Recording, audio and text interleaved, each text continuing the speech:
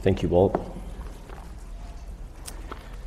Well, it was last Sunday morning, gathered in a much smaller group around a campfire for Sunday morning worship. And just a good reminder that the worship of God's people is not always confined to the church building. Sometimes they take place in the wilderness, the outdoors, and it's a good time to be away, but always, of course, thankful to be back. Well, for this morning, we find ourselves in Genesis chapter 2. Genesis chapter 2. And to give us some context, I will read 18 through 25, though much of my focus will be on 24. But let's read the passage together. Then the Lord God said, "It is not good that the man should be alone. I will make him a helper fit for him."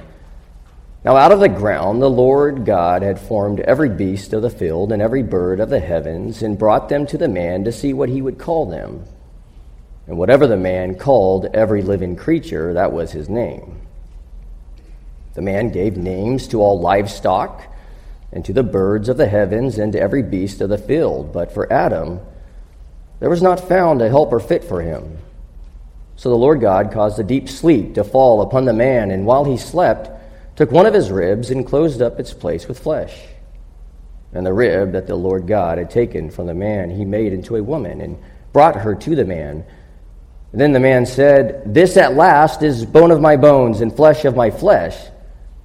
She shall be called woman, because she was taken out of man. Therefore a man shall leave his father and his mother, and hold fast to his wife, and they shall become one flesh. And the man and his wife were both naked and were not ashamed." Let's pray one more time. Father God, and we thank you for this text this morning. We thank you for the beauty of marriage, for God's grand design in marriage. Lord, help me as I preach this passage. I need your help, Lord. Be with us this morning. May your word speak to us. In Jesus' name, amen. Just in the past couple of months, the idea of marriage and what the word says about it has been on my mind. And just the past few months, I came across these two different articles. Well, the first one was from the New York Times. It said this. The title read, "What all the single ladies and men say about the economy." The subheadline, "Singles who were stuck at home during lockdowns failed to meet their would-be fiancé in 2020. The article would certainly go on to tell about the impacts of, in its own words, the COVID disruption had on engagement rings. And then it provides this line. "In a way, the engagement ring has become a sparkly microcosm of the American economy. The bridal jewelry business is being buffeted by the delayed effects of the pandemic, rapid inflation that is squeezing consumers, and a growing sense of nervousness among shoppers." Well, that was one article, and it was a couple weeks later I heard this one from the publication known as The Economist. But they are both related. If marriages and engagements are down, it would seem likewise that this other headline was hand in hand. Well, The Economist had a headline that read this: "The baby bust economy, how declining birth rates will change the world." Well, now the editors of this publication, and this article in particular, said this: "All things considered, it is tempting to cast low fertility rates as a crisis to be solved. Many of its underlying causes, though, are in themselves welcome. As people have become richer, they've tended to have fewer children. Today, they face different trade-offs between work and family. And those are mostly better ones. And speaking about the populist conservative who would have a different view, it says this of them: the populist conservatives, says the editorial, who claim low fertility is a sign of society's failure and a call for a return to traditional family values are wrong. More choice is a good thing, and no one owes it to others to bring up children. Well, obviously, what we have before us, and I think this is probably not shocking to us of what we see in the secular media, is that its views of low marriage, not as many engagements, can really just be summed up in the disruption of the past 3 years due to COVID or to inflation. And further, declining birth rates, in its own words, are not really a bad thing. In fact, different trade-offs between work and family, and those are mostly better ones. It sees these in terms of monetary reasons, nothing really in terms of morality. Well, as a church, this should not surprise us. In fact, I think we look around us and maybe we see such headlines and maybe they become more frequently. But we know this, right? The further society removes itself from God, the more marriage and child-rearing will become foreign. And you know, we are the church, right? The church of the living God. And we need to know what His Word says on marriage, the beauty of marriage, and the roles and the relationship of husband and wife. And that's my goal this morning, is to outlay this for you in Scripture. And we're going to be in 3 different passages. But of course, it must begin with the beginning. We have to start there. And first off, we have to really see and we have to define, number 1, what is marriage? What is the responsibility of marriage? And this beautiful passage out of Genesis 2 provides just that. And like I said earlier, I want our focus really for this to be focused on verse 24. Well, it says this: therefore a man shall leave his father and his mother and hold fast to his wife, and they shall become one flesh. You know, when it says, therefore a man shall leave his father, we first need to recognize that this is a growing up. This is a responsibility that the man now has in the commitment for his wife. Now, perhaps we might become confused with this passage because we look at the patriarchs or the Pentateuch, the first 5 books of the Bible, and say, well, wasn't it customary for the Israelites when they married to stay with the father? Well, yes, primarily. We might think of Jacob and his sons, right? They married and they stayed with Jacob. So certainly when this passage says they will leave father and mother, doesn't necessarily mean not living with them. It was customary for them to do so. Mainly the husband marrying a wife and going to the father, his parents, living with them. But it really means in regards to not just the physical leaving, moving to a different location. It is leaving behind one's childish ways. The responsibility that you had to your parents is now different. And this would not negate not respecting them, not loving them. Exodus 20:12, right? Honor your father and mother. That would not go away. But it is a growing up phase. Instead of having an independence that was really, or just a dependence upon your parents, establishes now an independence, fully relying on God, where the man, and leaving his father and mother, becomes a provider, a protector, and provides for his wife. Not only that, the Scripture tells us, what else will the man do? Well, therefore a man shall leave his father and his mother and hold fast to his wife. So holding fast to his wife, it means a sticking to, literally, a permanence, a bond. Just thinking in terms of like a glue-like state. Now, we know the marriage given to us from the beginning was from God, and it was a covenant. It was an agreement made between husband and wife before God.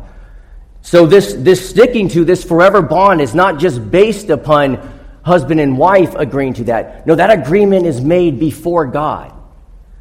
If we look at similar passages that talk about covenants and agreement to obey the commands of God, we could turn to Deuteronomy 10. When Moses is before the people, he has provided them with a law. He has provided them with the 10 Commandments. And as he speaks to the people, he says this: you are to hold fast to God and his commandments. This holding fast was obey God's command, sticking to God. So this same sort of hold fast for obeying to God is the same covenant, the same agreement made in marriage. You are to hold fast to God and his commandments, but you are also to hold fast to your wife. A permanence, a forever, till death do you part. And the agreement and the significance of this is that it is made in the sight of God. If you look at verse 22, and the rib that the Lord God had taken from the man he made into a woman and brought her to the man. So it was God bringing Eve to Adam. That's why, in a marriage ceremony, right, it is in the presence of God, but it is also in the presence of witnesses. Someone is there present to see this covenant agreement. And this is exactly what we have before us. And also notice that in the bringing, he shall leave his father and his mother and hold fast to his singular, his wife. Not 2 wives, not 3 wives, not 4 wives, singularly. Hold fast to his wife. Now, what had happened? Now, we know that Genesis 2 is before the fall, before sin entered the world. But you know what? It wasn't long before Israel and God's people departed from that. They went away from his way. They didn't cling to his commandments. I won't turn there, but I'll summarize it. In Malachi chapter 2, verses 13 through 15, the prophet, speaking the words of God to his people, this is what he said of them in marriage. You cover the Lord's altars with tears. And why is that?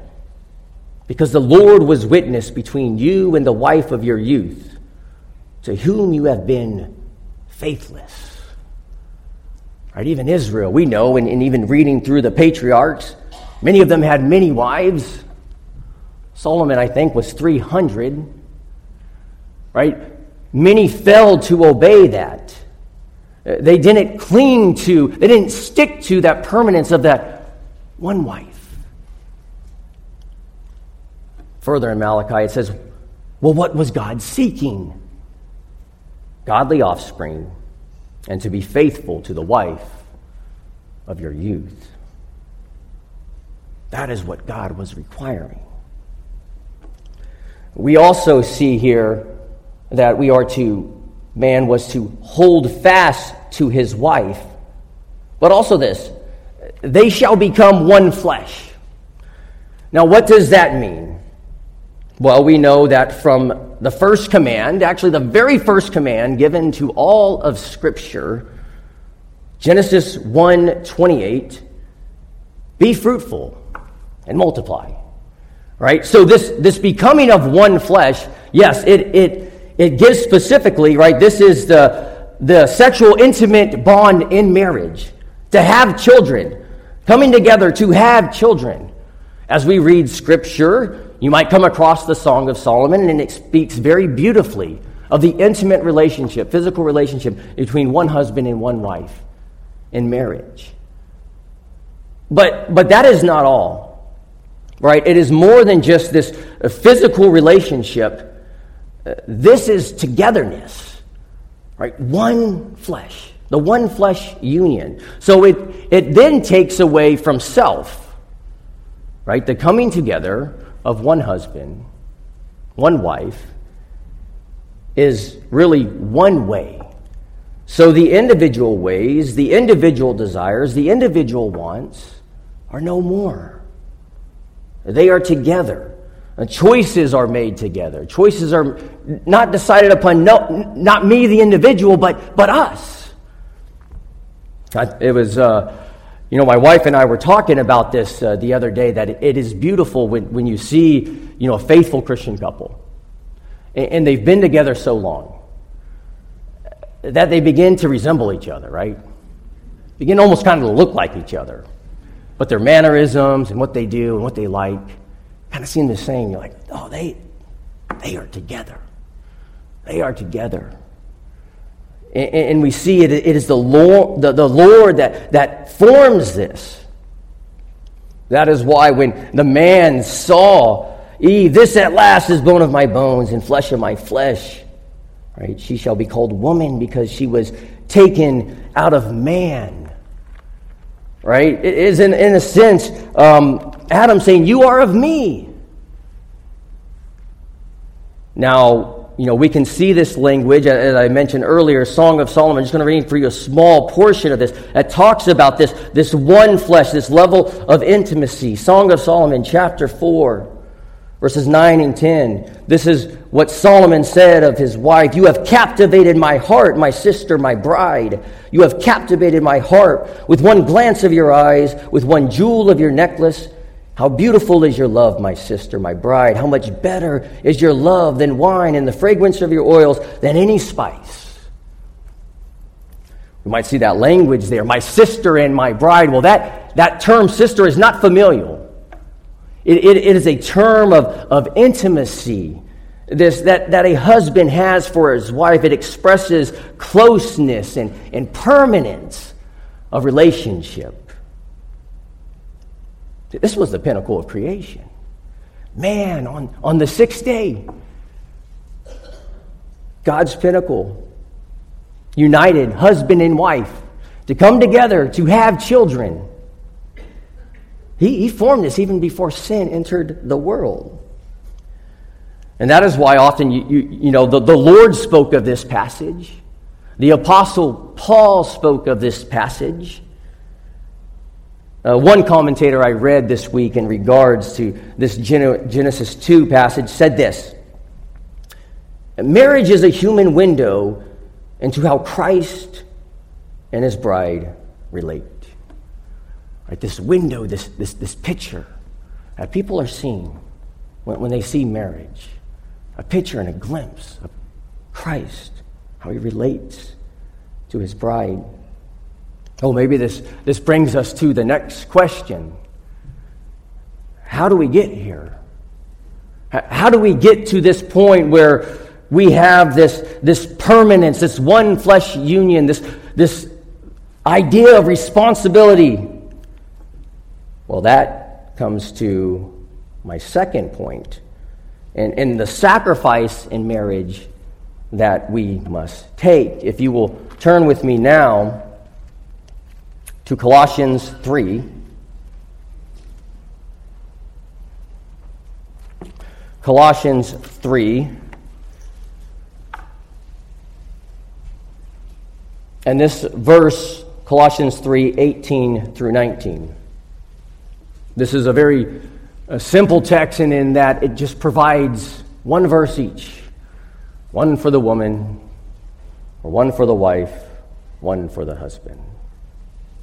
Before I read that, I want to let you know that Genesis 2, right, we see God establishing this hierarchy, right? God, in his grand design, has created marriage. He has defined it. He has laid it out for us. God, man, woman, and they are to have children. And this is not saying that man is superior to woman. Right? You could read Galatians 3:28. We are all one in Christ. But God is a God of order. He was ordered when he created the world. It was orderly when he created marriage. So the man is entrusted with leading, clinging, and loving his bride until death. Even the Apostle Paul speaks about this order of creation. 1 Corinthians 11, verse 3. But I want you to understand that the head of every man is Christ. The head of a wife is her husband. And the head of Christ is God. So when we read here Colossians 3, verses 18 and 19, it says this: Wives, submit to your husbands as is fitting to the Lord. Husbands, love your wives and do not be harsh with them. Now, I know probably on initial view, when we see the submitting to your husbands, I know for predominantly a Western culture, and maybe primarily a lot of mainstream evangelical will see that verse and see Paul no more than as a patriarchal chauvinist, and they will want to cast that verse aside. But I want to remind us, and I want to explain this before you, right? Remember, this is God's word. The grass withers, the flower fades, but the word of God stands forever. Isaiah 48. Right? This passage is for us, and I want to explain why we need an understanding of this in marriage. Well, this definition of submit is defined as one who subjects to someone willingly. A lovingness, out of love. And you can say, well, where do you get that from? Well, actually, this same word, submit, if we go to our Lord and see the example that he has set before us, from Luke 2:51, right? The submissiveness that Jesus had for his parents. It was a perfect submission. He loved his parents. He did this out of ultimately obedience and love for them. Additionally to that, we can see this same sort of word used as Jesus submitted to God the Father. Right? Jesus was not in any way inferior to God, but he submitted to him willingly because that was his call. So this submission here is not out of spite, it is out of love. And I also want to make note that it is the woman who willingly, I can't say the word, submits. It is not that the husband makes her submit. We have to understand that. Because it says here, wives, submit to your husbands, the second part, as is fitting to the Lord. All right, and being under her husband's lead, she is honoring the Lord. This is done in a way fitting and pleasing and honoring to God. The submission would not go against God's commands or violate the Christian conscience of the wife. So this submission, let me just be clear, would not in any way demean or degrade or defile or embarrass the wife. It is done out of a pure conscience and ultimately, yes, in love for her husband, but ultimately in love for her King, Jesus. This is the role that honors God. It elevates the husband. Well, what about the husbands? Husbands, love your wives and do not be harsh with them. Now, this term love here is an agape love. It is not just the one time in the heat of passion, a passionate love. No, it is a sacrificial love. Maybe Ephesians 5 comes to mind, right? Love your wife as Christ loved the church and gave himself up for her. This gives the clearest definition in a sacrificial, a all-giving up sort of love for your wife.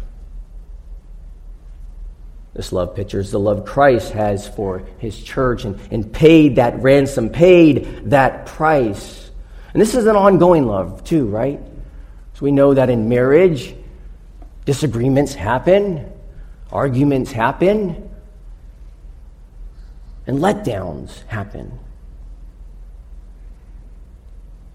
And we need, right, as men to have this sacrificial love, this ongoing love through the letdowns and the disappointments. Because what is our tendency? It says right here, right, we are not to be harsh or embittered towards them. Right, see, we belong to one another. We are this one flesh union. Paul says in 1 Corinthians 7:4, she belongs to you and you to him. Your body is not your own.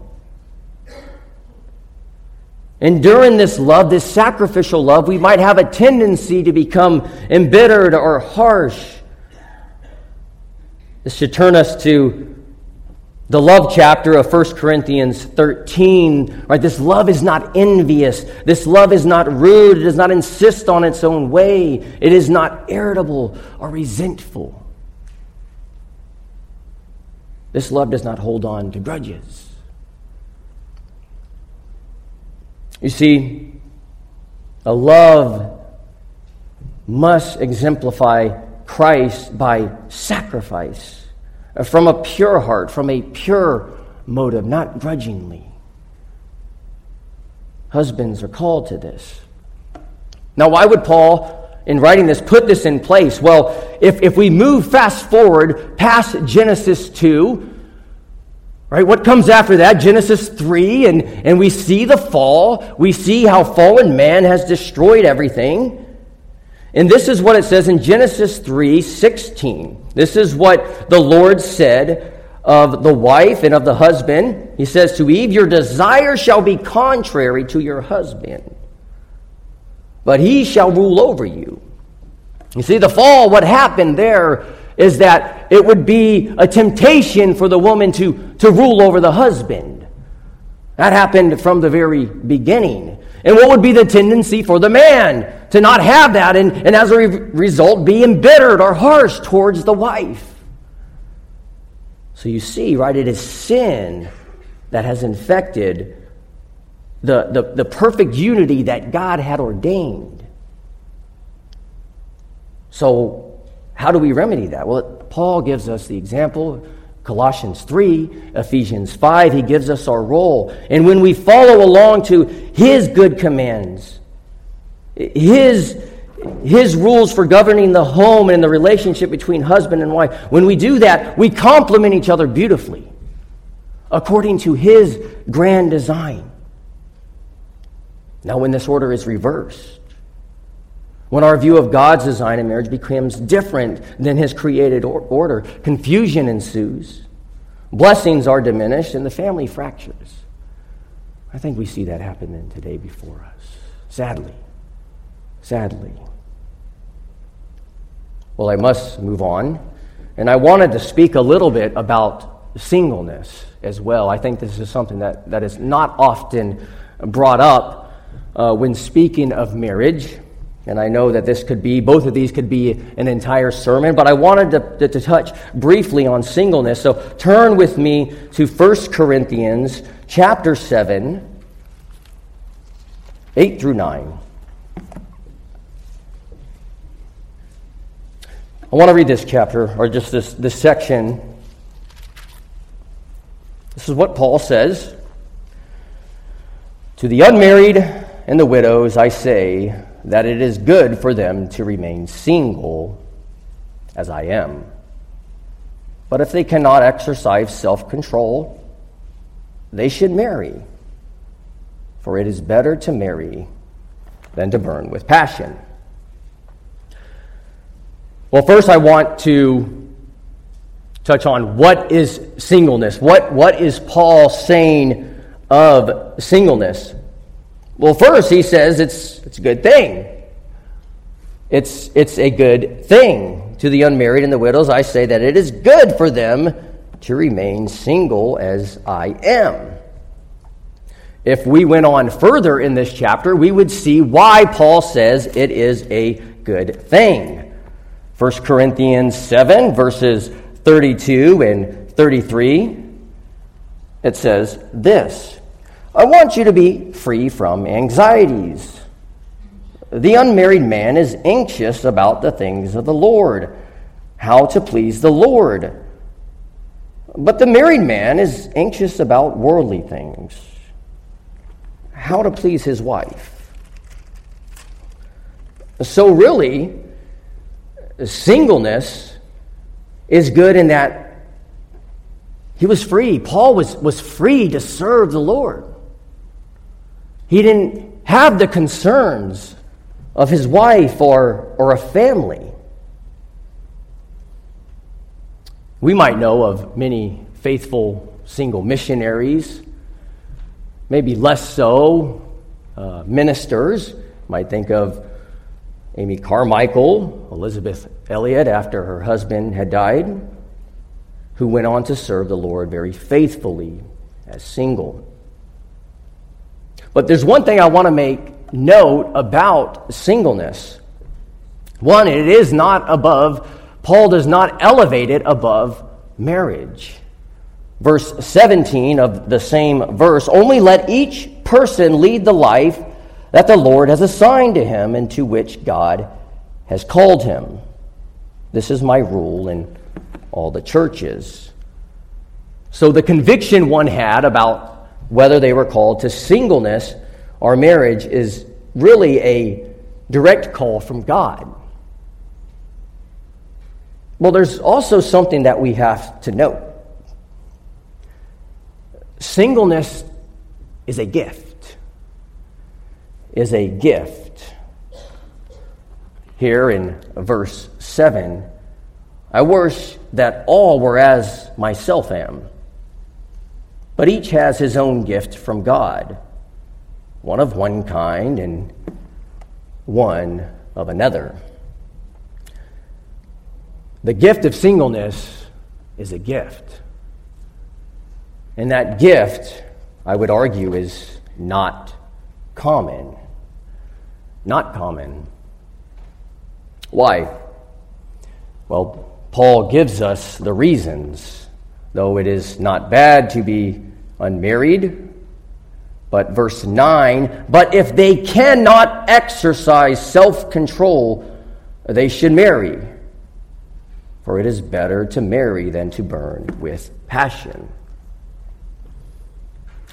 Right? The sexual desire for a woman. The burning of passion for another. Right? That is what he's talking about. Now I know in today's day, right, our society is steeped into sexual sin. At every turn, at every look. You can't even go on the internet and just look at a decent publication without seeing some sort of image. It's everywhere. Temptation is around. You know, I think even the same as in Paul's day and in much of church history, we might see the faithful missionaries who served single while serving the Lord. I think primarily in looking at it, many of them were women. The list is much smaller if you look at men, maybe David Brainerd and certainly the Apostle Paul, but the list is certainly not extensive. Well, Paul says he has a remedy for that. If this is you, if you burn with passion, and it is better to get married. And singleness here, he defines very specifically. One, you don't have that burning of passion. You don't have that desire for that intimate relationship with another. And then secondly, your desire, as he said in verse 22 or 32 through 33, is to serve the Lord. Is to serve the Lord. That the hindrance is that you would serve the Lord full time. Your responsibility and devotion to him. That is why the gift of singleness is very unique. Well, I guess that begs the question, what if we don't have the gift of singleness? God provided a solution. Praise God to that. Again, if we go back to the garden, if we go back to Genesis 2, what did God do? God provided a helper for Adam. And it wasn't, right? Remember, this is the state of the world. It is perfect in every way. Sin has not entered it. But God saw fit to provide a helper for Adam. Adam didn't ask for it. He provided it. He saw that he needed it. Paul affirms this in 1 Corinthians 11, 8 through 9. For man was not made from woman, but woman from man.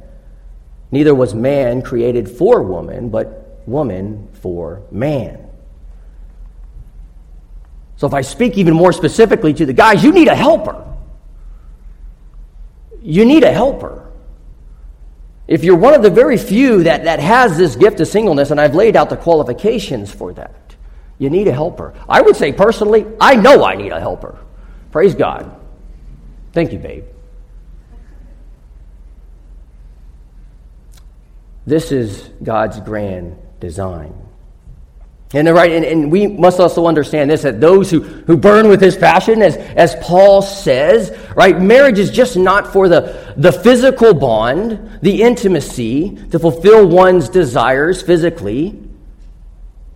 Remember, it is to demonstrate the goodness of Christ and to build up a family. That wonderful command, we cannot overlook that the very first command that God gave humanity. Go forward, be fruitful, and multiply. And it becomes that glorious picture when we go back to God's design. Right? We are displaying the goodness of him in the world. Proverbs 18:22, he who finds a wife finds a good thing. Amen. Well, I hope I've laid out for you a couple of at least thinking points about this. Because I know that we live in a society, and I read those articles, and they're numerous, dime a dozen. Marriage is down. Singleness is up. I really think that these things have been impacted the church. And I don't think for the betterment. Well, what if you're one asking, how do I find a wife or a husband? Maybe you do want to get married. Maybe you desire that. And maybe you're not going to have, like Isaac, the Lord working perfectly to bring you Rebekah. Maybe it's not going to work out that way for you. But you know what? If you know it, and you know it is God's will, right? And you need that, pray. Do not trust in the Lord Jesus. Pray that he will provide.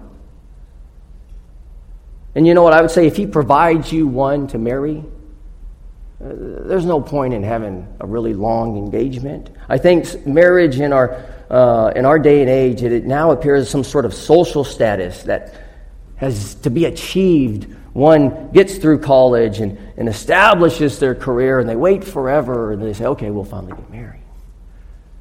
There's too much temptation in between. It's okay to get married young. Trust in the Lord. Put him first. Right? That is why Paul tells Timothy in 2 Timothy 2:22, flee the youthful passions and pursue righteousness.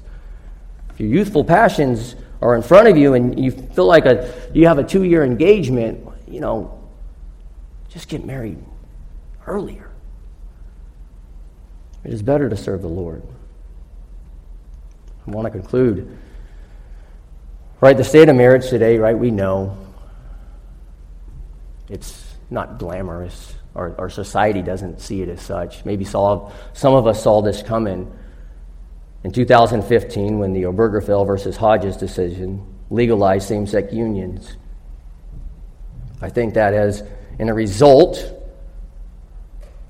caused a decay in our view of marriage has diminished.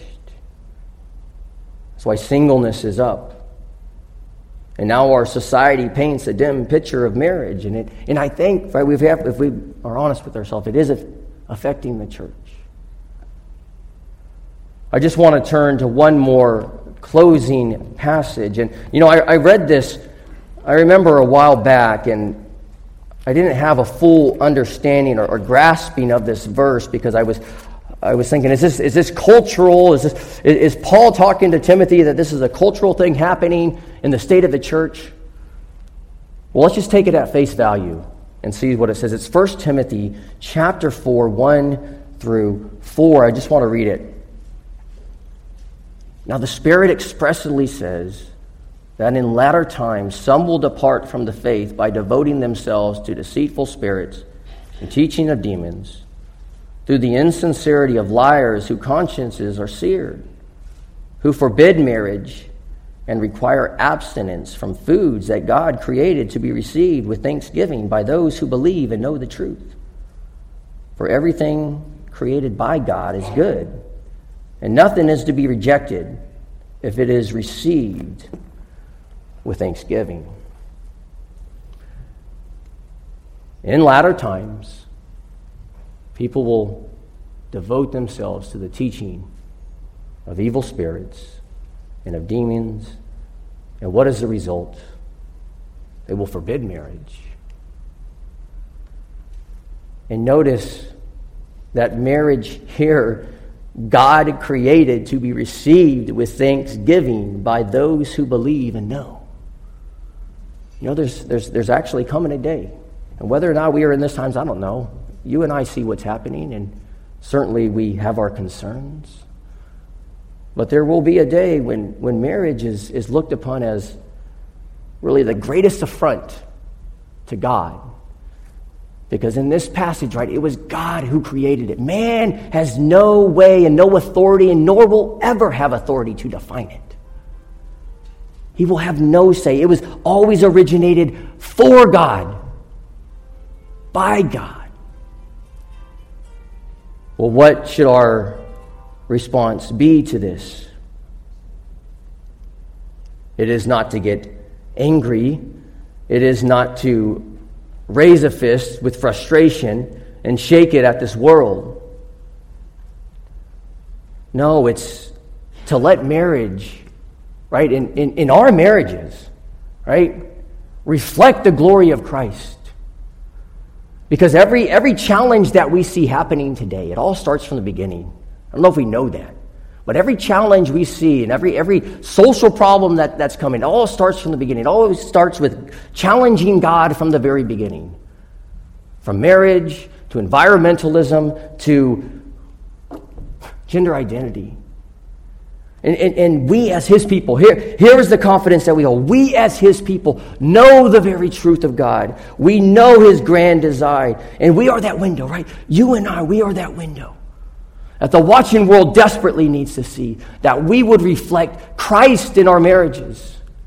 And even if you are called as a single to commit Christ, to live as Christ is called in your singleness. We talked about if you wrestle with some things, ask for a wife. God's goodness. Could we be that to the watching world? And then lastly, right, this points us to the greatest message of all. Right? It is the gospel. Right? Because we can't achieve good marriages. We can't achieve the purpose of God without the saving hope of Jesus Christ. He's given us the gospel, the glorious gospel. He died for us, for you and me, sinners saved by grace, that we would look upon Him and believe. And believe. In the life that we live in this fallen world, we would reflect the goodness and mercy and kindness of our Lord. Let us pray. Father God, I know there's much more to be said, but Lord, we are thankful for your word, for it is sufficient. And Lord, I pray for our marriages in this church. I pray that we would reflect your likeness as we lived as you are called, that we sacrifice for one another, that we see that marriage is your grand design, Lord, never created by man. It is by you. So help us, God. I pray for clarity and guidance, and we are so thankful that your word provides that. We praise you and thank you this morning. In Jesus' name, amen.